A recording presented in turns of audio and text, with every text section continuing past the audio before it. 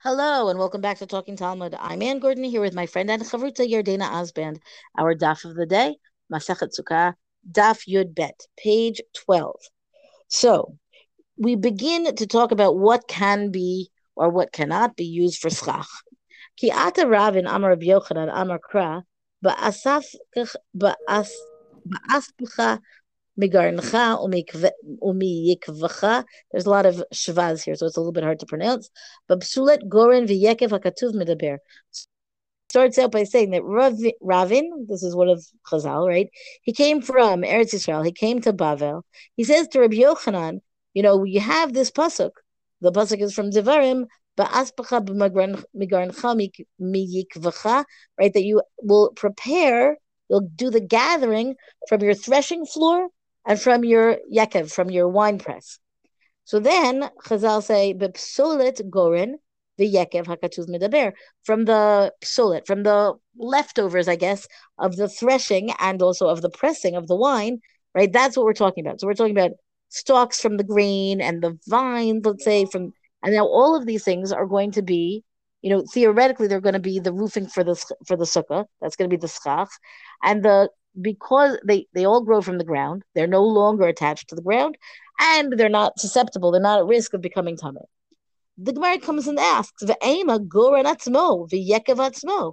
So the Gemara says that the verse in the Torah says, really, that when you use these items, right, that they were placed on the threshing floor there, right, the grain themselves, so what happens when you come to thresh? Now, I am not a farmer or a thresher, but right, it's basically separating the part of that you want from the part that you don't want. Actually, I think it's the other way around, right? And so when you put things in the wine press, right? So then you put the grapes in to smush them, and then you end up with the liquid coming out, and then you have the leftover of the grapes. But what about the vines? And the question is, to what extent are they still attached? And if they are still attached, then we're not talking about we're talking about, first of all, we have a category here of food, right? The grain itself and the grapes themselves. And you have the plant as it's still connected to the ground. So this perhaps is not as obviously fine as it sounds at first blush. Food is susceptible to tuma, right? The leavings of the food, the skins, I guess, are not. But if it's edible, then you are have potential trouble.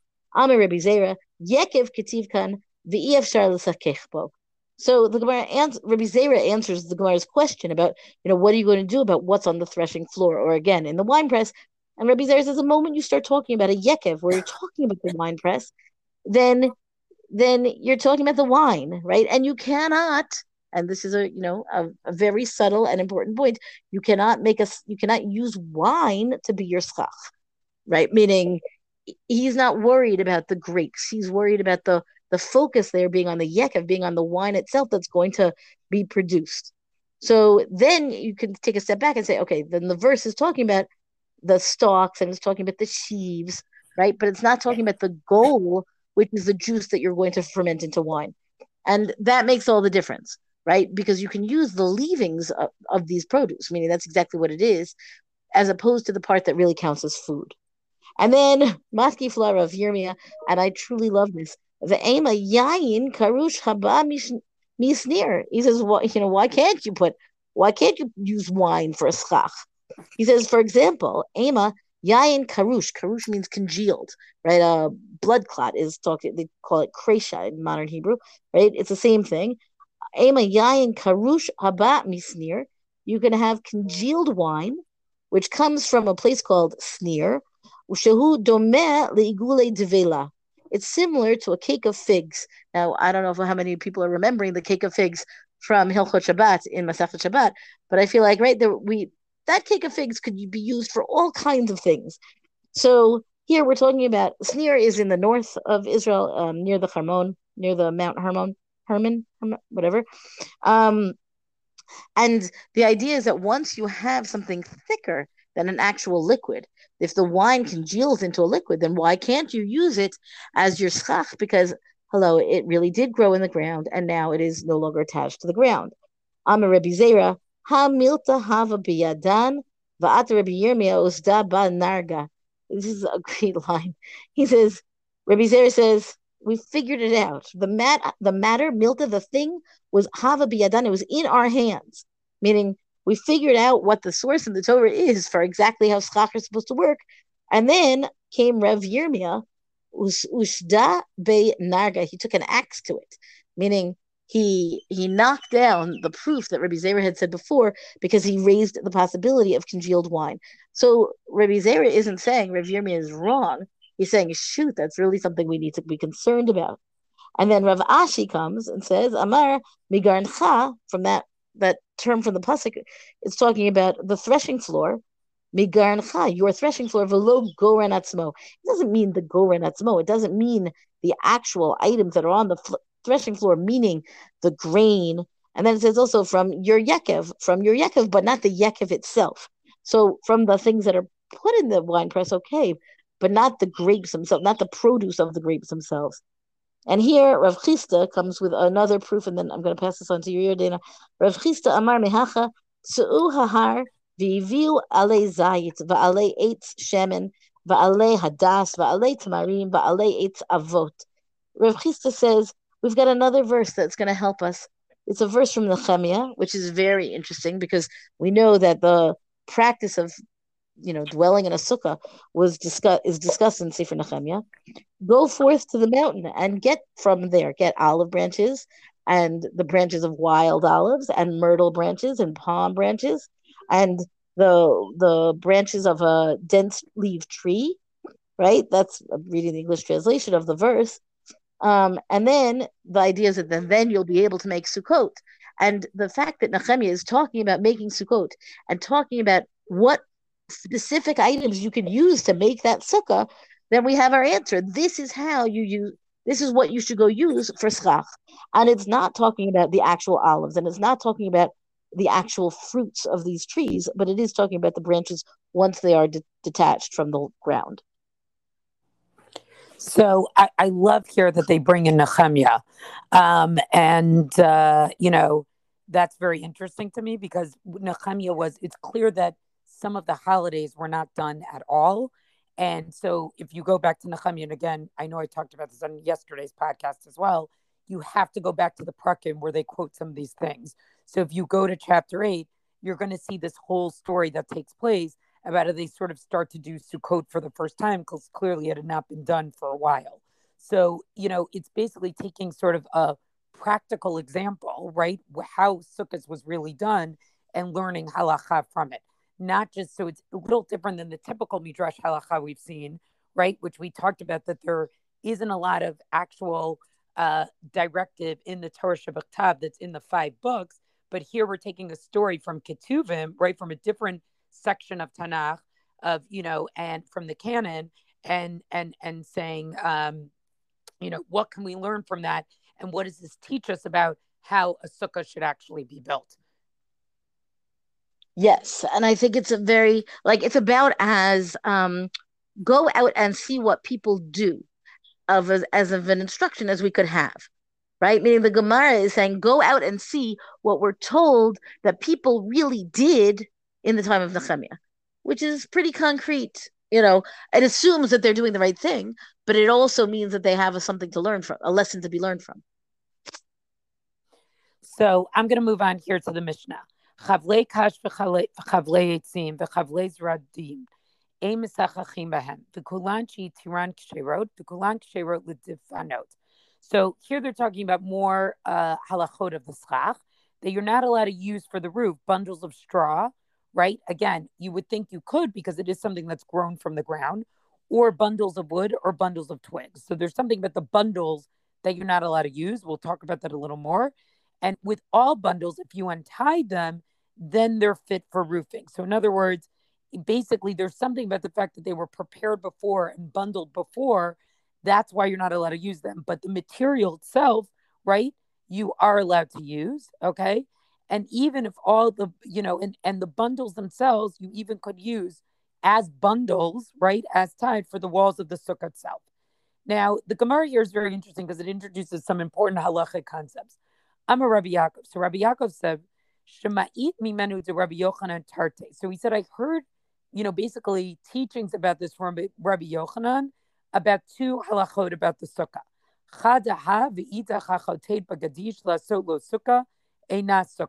So one was the halacha in this Mishnah that you're not allowed to use bundles for schach, and the other one, right, which is going to be in a Mishnah later on, has to do with that. Let's say you had a stack of grain and you hollowed out a space in the middle, right, by taking some of the sheaves, right, that you can that could make a sukkah for yourself, right?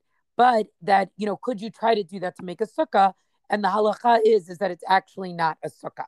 So you can't take sort of like basically a haystack, right? That's how I think of it, and try to carve out a sukkah within the haystack.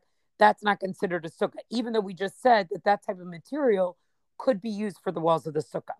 So what he's trying to figure out is what's the rationale for this? Why did he teach these things, Rabbi Yochanan? Chada mishum gzeirat otzer, b'chada mishum taseh. So he knows that the rationale is, one is because of this decree of gzeirat otzer, right? The decree of the storehouse. In other words, yes, the sukkah would be fit, right? But the chachamim didn't want somebody to use their storehouse as a sukkah, because you sort of didn't really make your sukkah appropriately. And the rationale for the other one is going to be this principle of tasa, right? Which is essentially tasa v'lo min ha'isui. So what is that? It's that prepare it and not from that which was already prepared. Now, we saw this principle already 2 or 3 dapim ago when we had that discussion about tzitzit, right? The idea that something needs to be prepared, but we can't prepare it from something that was already prepared. In other words, we need to have some active type of preparation. But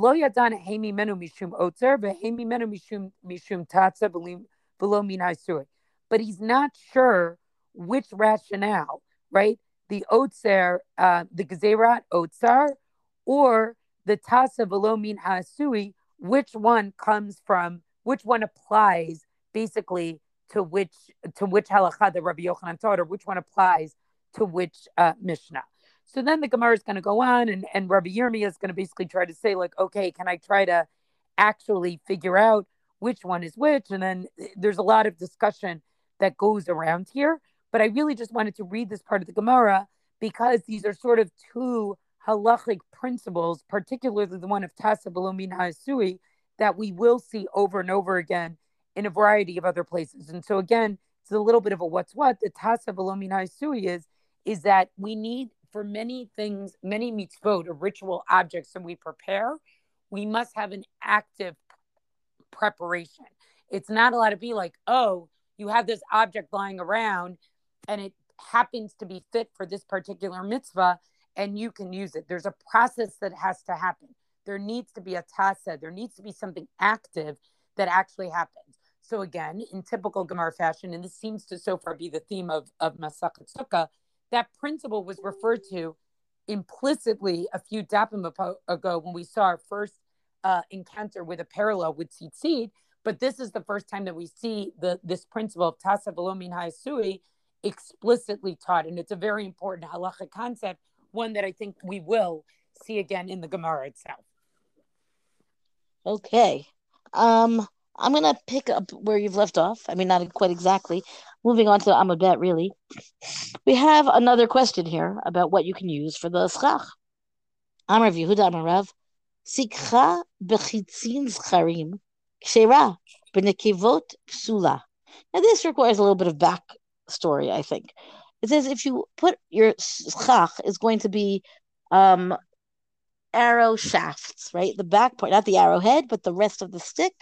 And the Gemara here says, so let me take another step back.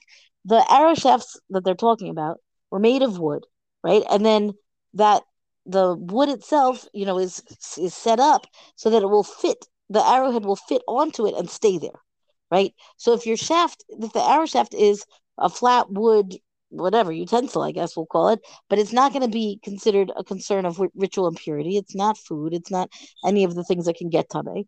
So it sounds like, well, that's a reasonable thing. Like, if you just had a lot of arrows and you took off the arrowheads, for example, you're left with kind of like the way we have bamboo sometimes, right? For schach. So the question is, how does the wood, how does it line up with the arrowhead, right? Because there's like a little bump sticking out from the arrowhead to put it together, and that's going to be the issue, right? Like because they're wooden utensils, but they have a little place to be makabel to accept the metal that's going to attach to them. Now it's like a kli that could in fact get to be tame. So then that's not going to be okay. So let me backtrack now to the text. If you have what they call male arrows, right, and they do this now, there's still this thing of like the what is the something with a protrusion and something that's concave, right? Concave and convex. So if you have convex um, arrow shaft, that you can use for your sukkah schach. But for what they're calling the female one, which is a concave arrow shaft, that because it's got that socket that's going to accept the arrowhead, the answer is you can't use that because it's a risk of something that could become. The Gemara then says, "Charim ksher pshita mahu detema nigzor zcharim atu nekevot kamashvan." So the Gemara, I think it says, well, okay, it's obvious that you could make a sukkah with the convex arrow shafts. I find that statement already fascinating, right? Because it says it's obvious that you could do this. I don't know. I might say, well, it's made.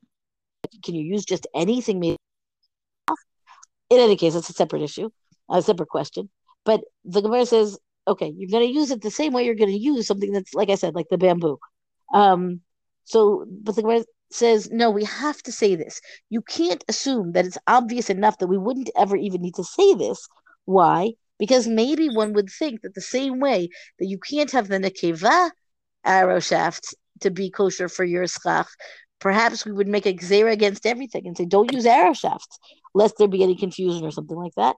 Kamashmon. So therefore we learn basically to the contrary, right? We learn that in fact the zcharim, the convex arrow shaft will work for schach, but the concave will not. Now, Amar Mar. So he says, "B'nekevot psula pshita." That then the kevot are going to be pasul. You don't have to say that. It's an unnecessary statement. The Gemara says, "Mahodetema beit." Oh, I'm sorry. Beit kibul hasui lemalot lo shme kibul kamashmalan. So the Gemara says, well, it's not exactly so obvious because you might say that for something to be a kli, right, that's going to be able to be a beit kibul, it's going to be able to accept something, you might say that it has to be always filled, always connected to something else. And otherwise you might not really have a kli. And the answer is, therefore, we have to say it explicitly to understand that the concave arrowheads are really a problem, which is, again, like an interesting presumption, I think, to both the claim that you don't need to say it, and then the conclusion that you do need to say it to make it explicit. And then the Gemara goes on to talk about, and I'm going to stop here, but the Gemara says, well, you could use, what if you, from flax, right? So that's a concern. The Gemara says, no, that's puzzle, because even though flax is growing from the ground, we're not talking about like just recently harvested flax. If you're talking about something that is already combed, now you've got something that is again susceptible to getting tame, right? Because it's already been treated, as opposed to it just being raw. If it was just, I don't know, harvested right that day, then you presumably could use it, but it's a little bit more complicated. And then the Gemara, I'm jumping down a bit to the very end of the daf. The Gemara says, Amar Yehuda, Hani Shushe v'shvatzre masachtin bohu. With wide licorice and with wormwood leaves, you could make your schach out of that, because people don't eat these things according to Rav Yehuda, and since they are not eaten, then you're not worried about them getting tummy because they're not treated as food. Abai says, Abai Amar Bushushe mesakchin b'shvatzre lo mesakchin. My timer. Kivan desari rechayu shavik lahu v'nafik. It says it's one thing to say licorice leaves, fine. You can use licorice leaves apparently to as chach, but the wormwood leaves, the concern is that the smell of the wormwood becomes icky, and this is a completely different reason. than anything we've seen so far as a reason to not use it as schach. It's not because it's going to become tamei. It's not because it's attached to the ground. It's not because it's not kedule karka. It's because it's going to be in an icky kind of way. And then people are going to say, "Ugh, I don't want to be in this sukkah. It smells," and they'll leave, and then they won't want to stay in the sukkah, which is kind of counterproductive for the need of mitzvah of yeshivat sukkah. So all in all, I think this discussion of really the stuff has, in addition to everything else, there are these multiple explorations of what can work for schach, and also multiple reasons of what's okay and what's not okay. So I think we're just seeing lots of different cases here, but it's interesting that the case they have here is about arrows. Like, if I were going to try to pick something out, like how many people had arrows lying around? So to me, this is a boundary pushing case. I don't know how practical this case was. I don't know. Maybe it was. I mean, think about David HaMelech as a fighter. They're out bashetach, right? And now they need to build a sukkah because the army is like out So there, they had, but now it's sukkahs. Like, do you think the average person had like thousands of arrows lying around? I don't know. I hear what you're saying. No, but if you have an army of hundreds of people and you're making a sukkah because you're out having a battle and it happens to be Sukkot, and what are you going to do, right? You can't just like say, excuse me, please, Tim, we're going to go home now, right? Right. So then they were like, well, we don't have any schach from our garage now, or our attic, or wherever you keep your schach, right? Let's make do, right? And so lo and behold, maybe they in fact did. I mean, I'm not saying that Chazal are saying that David HaMelech did this. I'm making up a scenario, but I'm hypothesizing that I could imagine people on the go who need a sukkah will use whatever they have at hand. And then the question is, but can you use whatever it's at hand? And that's where you could use the scharim, but not the nekivot. It seems to have a practical application, which is not at all practical for me at all, right? But I can imagine a putting together a sukkah out in the field of an army's needs. Today's armies aren't using arrows either, but I can imagine it once upon a time being a relevant discussion. So I think also, I just want to point out, and then we'll wrap up. I love the thing also that like an arrow is not just an arrow. I didn't even know there were two different types of arrows. Right? I didn't either. But also just pay attention to the language, like the language of nekevot and scharim, right? In English, if you're using a translation, they're going to use concave and convex. But the language that's used here is also interesting. I mean, I don't need to get into detail why concave is, what is nekevot and convex is scharim, but it's just interesting to see, it's a framing of how Chazal viewed the world, and it's an important. But I'm telling you, I've had plumbers who are not at all talking about anything role oriented, right? It's not like an anti women nothing, right? They talk about which pipe goes which place. They need I need a zachar, I need a nekiva, and apparently it's the same in English. Although I've only ever dealt with plumbers in Israel, so I can't be sure. Oh, that's true. Well, that's our DAF discussion for the day. Rate us, review us on all major podcasts. Thank you to Rabbanit Michelle Farber for hosting us on the Hadran website. Let us know what you thought about this DAF on our Talking Talmud Facebook page. And until tomorrow, go and learn.